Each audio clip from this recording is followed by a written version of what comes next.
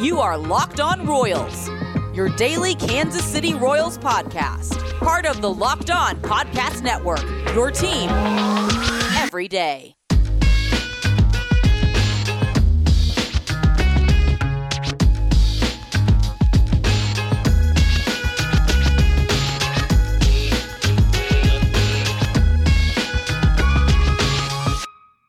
Let's get it going on the Locked On Royals podcast on the Locked On Podcast Network, your teams every day. I am your host, Rylan Stiles. You can follow me on Twitter at Rylan_Stiles. It's at RYLAN_STILES. You can follow the show on Twitter at Locked On Royals. On today's show, it is Friday. The Royals have almost played a week into their spring training slate. What have we learned? Also, the Royals play on TV today, and they continue to play throughout the weekend. And furthermore, the Royals have made an important announcement. Let's start there with the biggest announcement of the day, and that is the fact that Kansas City will allow fans to attend games. They'll have 30% capacity with the hopes of increasing that monthly.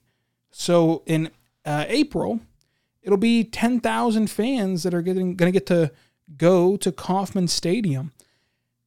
You know, this is going to be a polarizing topic for who knows how long. You know, everyone's going to feel comfortable going to these games at different points. You know, what is comfortable to you might not be comfortable to me and vice versa, and that's perfectly okay. I don't know if there's a correct answer or not. I think that there's just something about how we all individually feel about this topic.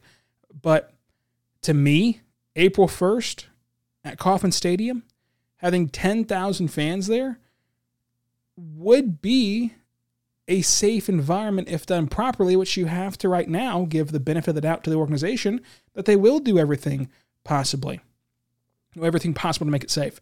If the biggest hurdle here, I think, is getting into the game, right? The biggest hurdle is getting those 10,000 people into the stadium, because that's when you're going to have the most close contact, in my opinion. And this is not a joke. Like, this is not a shot at Kansas City, because it happens everywhere. Well, there's been plenty of normal pre-pandemic baseball games that you go to, and you're not in close contact. You're not overbearingly onto somebody. You're within a safe distance. So if you're already that way in most regular season games, and then now you're making the conscious effort to make sure people are spread out and people are giving that social distance, it should be okay. The Chiefs had fans. The Chiefs did not see some grave outbreak. They did not see a super spreader event happen. I think that there's some benefit to being outside, whereas, of course, the NBA and the NHL are not given that benefit. Ultimately, 10,000 people, if you can enforce the mask properly, if you can enforce the seating arrangements properly, and you can get them in the stadium smoothly, it should be safe. It should be perfectly fine. And I think that it does provide a bit of enjoyment for everyone involved. Watching on TV has been interesting to watch it, even in spring training, without the kind of phoned in crowd noise, but the real crowd noise, and hear what crowds are really doing at certain times. It's been fun. I think it's fun for the players. I think it's safe. I think that the way they're doing it is safe. Now, you don't want to go too fast, too quick. I do not think that any organization should have 100% capacity right now. I don't care what's happening in Texas. I don't think that you should have a jam-packed stadium right now. But doing it the responsible way that Kansas City is, you have to applaud them, and you have to kind of understand it's not reckless, and they're also not forcing you to go. So if you don't feel comfortable, that's perfectly fine. Don't go. It's okay. And I don't begrudge anyone who isn't going to go. In fact, I probably wouldn't find it worth it to go to a game and have any sort of risk when I could watch it at home. But that's my personal kind of thing with this. I've went and covered a Thunder game as a member of the media, and that was really smooth. That was really fun, but there's no fans, and there was a smooth process to get in and out, and we were spread out, and everything was safe, and I felt comfortable the whole time. So I'm sure that if you went to Chiefs games this year, you felt comfortable. I'm sure that they did everything possible. I mean, I've heard the stories of fans who went to Chiefs games this year and how comfortable that they felt. So that's great, and that can happen for Kansas City. And this is a smart decision. This is a decision that we all knew was going to come, but it was now made official. And I think that the benefit of the doubt has to be given to the organization that they're going to do this the right way. As long as they don't increase too fast, too quick, and too large, everything's perfectly fine. Now, I do wonder, my next thing becomes, is this an advantage at all? Right? Is this a true kind of baseball advantage? Because I think about, New York or any of these other places. Are they going to have fans in the stands in New York or in LA? If you are one of the few teams that do get to have fans, do you get an added bonus? I've seen this in basketball already being played out. I don't think that there's any sort of bonus to whenever you go to Orlando and they have fans, or go to Dallas and they have fans. I think that it's kind of a nice thing to have, but I think that in the heat of the battle, it doesn't really change anything. But it's an interesting thought process of like, does it give you any sort of added energy if your team has fans versus the other team doesn't have fans at all in their arena, in their stadium, or whatnot? I think that it can maybe help in the kind of dog days of summer, if you're not just kind of playing out the string in front of cardboard cutouts. I think that could get kind of dragging a little bit. If there's actual some life in the stadium, maybe you kind of play better or feel more energized. But in terms of actual wins and losses, I don't think it'll have anything to impact that, in that way. I think that, again, smart decision, the right decision, a decision that we all knew was going to come, and a decision that I think that everyone should be happy with. And hopefully they can increase month by month. And hopefully May 1st, we'll have even more fans. And then June 1st, even more fans. And hopefully by October, you can have a full house at any baseball stadium in America, because we've kicked this thing and we've gotten rid of this coronavirus. That's the hope. We'll see how it pans out. Let me know if you feel comfortable going to games. If you're going to be at Kauffman, I think that there's going to be a true market for this. I think that they're going to sell out every single game. They can put the capacity at any capacity they want to. That they'll sell out every single game. 10,000 fans, 15,000 fans, 20,000 fans, they'll sell out at Kauffman Stadium. I think that people want something to do, and it feels safe. I mean, to me, if you still want to be cautious and still want to be careful, but you also still really want something to do with your family or friends or whatever, what's more safe than a baseball game? What's more safe than being outside in a controlled environment where you do have security and people truly enforcing, hopefully seating arrangements and mask arrangements? What can be more safe than that if you just need an activity to do? So I think that added with just the fact that you've been cooped up in your house all along, so it's a nice outdoor activity to do that's not just kind of outdoor eating or outdoor walking, I think that all that plays into the demand for tickets. On top of all that, you're going to get to watch a good product, which is not something you're always promised in Kansas City or anywhere in baseball. So you get to watch a good product, hopefully, and you get to get out of the house. And so I think that this season will be a sellout year across baseball, across any team, that will allow fans into the stands. I'd be shocked if places didn't sell out every single night, all of their home games. In fact, I'd be interested to know kind of what the price differences are going to be. Like, comparing opening day tickets for April 1st to 2 years ago, or any other opening day that wasn't a ring ceremony type of night. It wasn't Sunday Night Baseball against the Mets. It wasn't the 2015 opening day. So something kind of more on par with this season. Maybe the 2013 opening day, comparing 2013 opening day to ticket prices to this year's ticket prices. I'd be very interested to see that, because you're going to have people who want to get out of the house, but you're also going to have a limited seating. So that can kind of mess things up. And I haven't really gotten to see the numbers on, what percent will be just a kind of general person and what percent will be only season ticket holders. That's another thing that I wonder how they're going to maneuver. I'm sure season ticket holders will put their tickets on the open market. Well, some of them will at least. And so you'll be able to go even if you don't have season tickets. But how many are going to be allocated for that purpose of not having season tickets? I'll be fascinated by that. But I think it's a good thing. I think it's a step in the right direction. I think that we're kind of getting over the hump here, getting to the other side, if you will, of this coronavirus, which is a great, great thing. But the Royals made an announcement today, made it official. They also played a game today against the Cincinnati Reds. Mike Moustakas was in town, so they're going to have fans into the stands. They played another spring training game. What did we learn from spring training this week number 1? We'll talk about it coming up, but first I want to tell you about our good friends over at betonline.ag. BetOnline is the one place that has you covered and the one place that we trust. BetOnline is the easiest way to bet on all your sport action. Football might be over, but the NBA, college basketball, and NHL are in full swing with baseball ramping up. BetOnline even covers awards, TV shows, and reality TV. Real-time updated odds and prop bets on almost anything that you can imagine. BetOnline has you covered with all the news, scores, and odds. It's the best way to place your bets, and it's free to sign up. Head over to the website today or use your mobile device whenever you do at betonline.ag. If you put in our promo code LOCKEDON, you'll receive 50% welcome bonus on your first deposit, a 50% welcome bonus on your first deposit if you go to betonline.ag and you use promo code LOCKEDON. Promo code LOCKEDON, betonline.ag, 50% welcome bonus. BetOnline, your online sportbook experts. And I want to tell you about our good friends over at the Locked On Today podcast. Today on Locked On Today podcast, Big Ben is back in the black and yellow. Is that a good thing, though, for the Pittsburgh Steelers? Getting more of the sport news you need in less time with a new Locked On Today podcast. Subscribe anywhere you get your podcast from to the Locked On Today podcast. Look, that is a big storyline for Kansas City. Pittsburgh kind of has a nice defense. They kind of have some skill weapons. If they got the quarterback situation right, they might pose a little bit of a threat in the AFC, which directly impacts the Chiefs. I think that Big Ben's a bad thing for the Steelers, but tune in to Locked On Today to see what they think about this for the Steelers. So this week, and really this game alone against Cincinnati, you saw Danny Duffy make his spring debut, and he was pumped up to hear that fans were going to be in Kauffman Stadium. He said it was nice pitching in front of fans in surprise. He goes 2 innings, gives up 2 hits and a run with 2 walks and 2 strikeouts. A Danny Duffy day.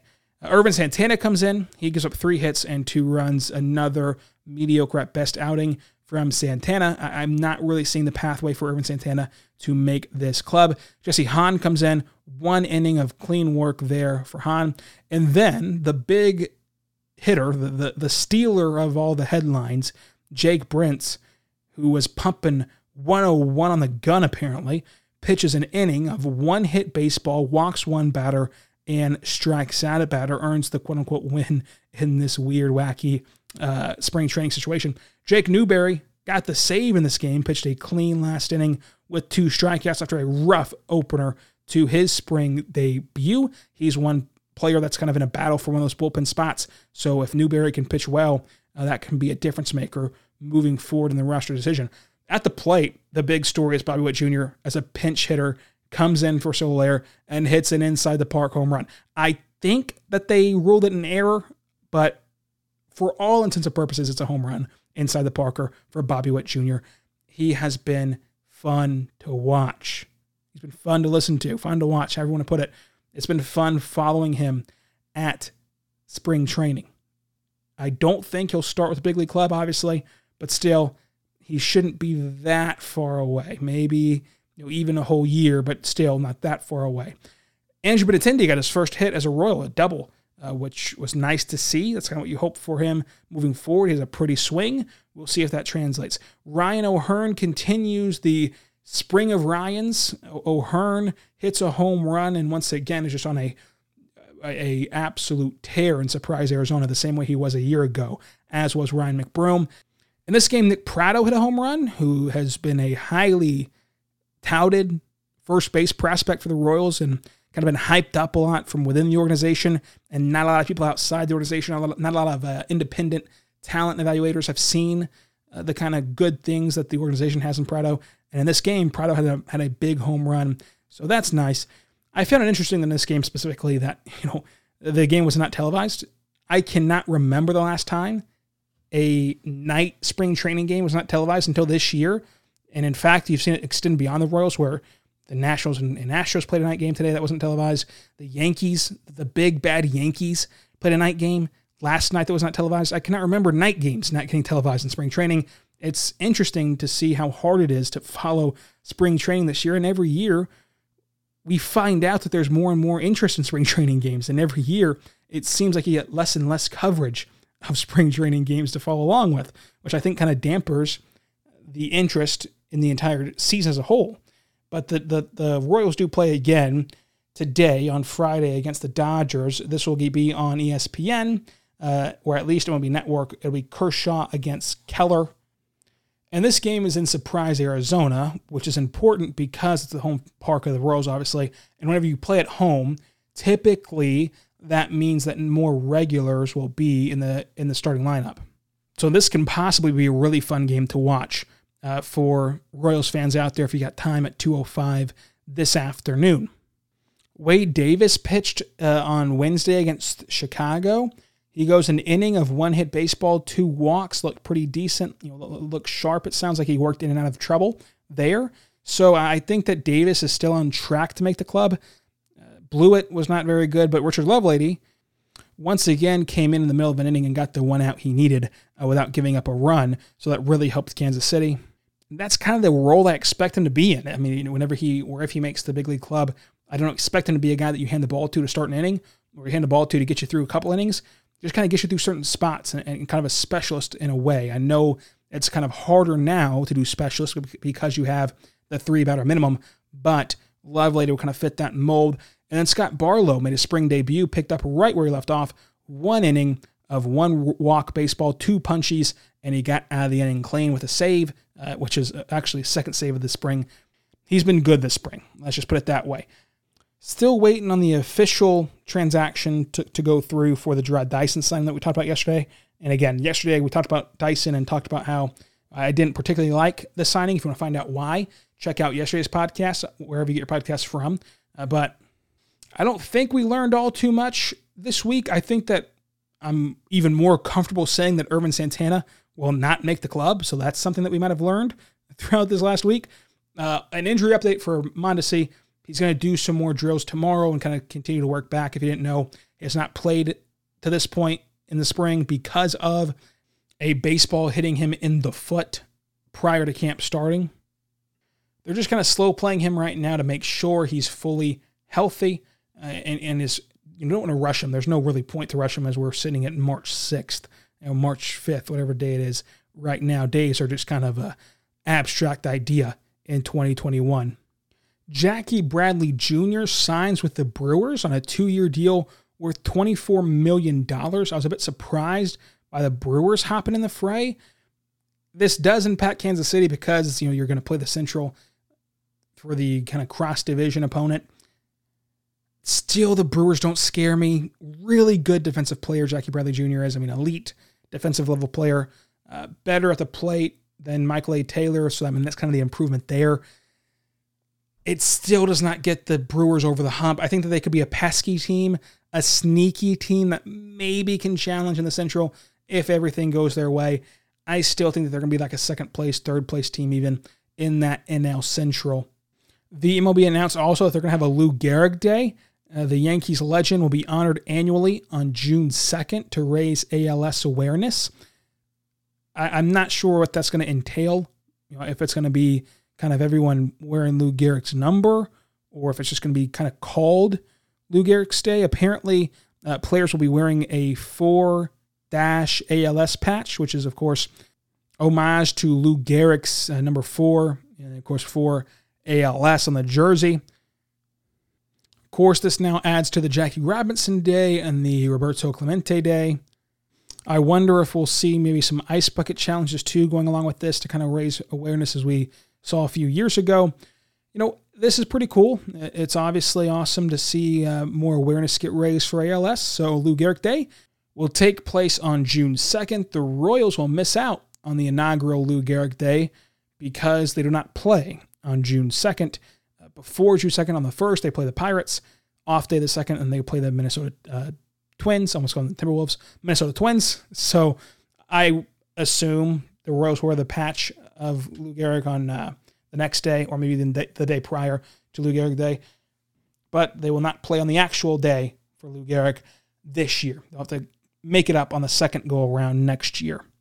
So coming up, we'll wrap this show up, and we're going to talk about what's to come next week on the Locked On Royals podcast, the only daily podcast about the Kansas City Royals, the top-rated Kansas City Royals podcast.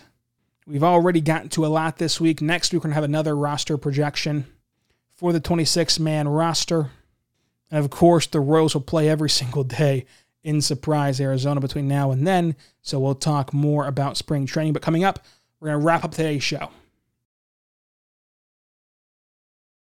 We are back on the Locked On Royals podcast on the Locked On Podcast Network. I want to tell you about our friends over at the Locked On Fantasy Basketball Podcast. Fantasy Basketball Addicts, you now have a new resource to help give you an advantage in your leagues. Locked On Fantasy Baseball. It's a daily fantasy baseball podcast hosted by veteran fantasy analyst Scott Cluin, who uses data and nearly 2 decades of fantasy baseball experience to offer the strategies and waiver wire pickups that lead to league wins. Season-long fantasy, dynasty leagues, daily fantasy sports. Locked On Fantasy Baseball covers it all, folks, all of it. Subscribe to Locked On Fantasy Baseball wherever you get your podcast from, including the radio.com app.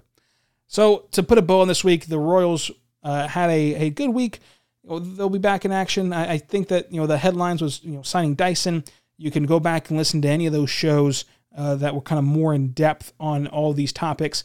Last night we had the Dyson conversation, talked about the expanding postseason going away officially. We had the divisional day on Wednesday with the Minnesota Twins, Locked On Twins podcast.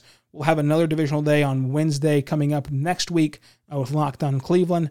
And then we talked about on Tuesday the expectation level for the Kansas City Royals. And on Monday, we talked about the Hunter Dozier contract extension. So go back and listen to all those shows if you missed them. Subscribe to Locked On Royals anywhere you get your podcast from. Follow the show on Twitter at Locked On Royals. Be good and be good. So another was next time on Locked On Royals.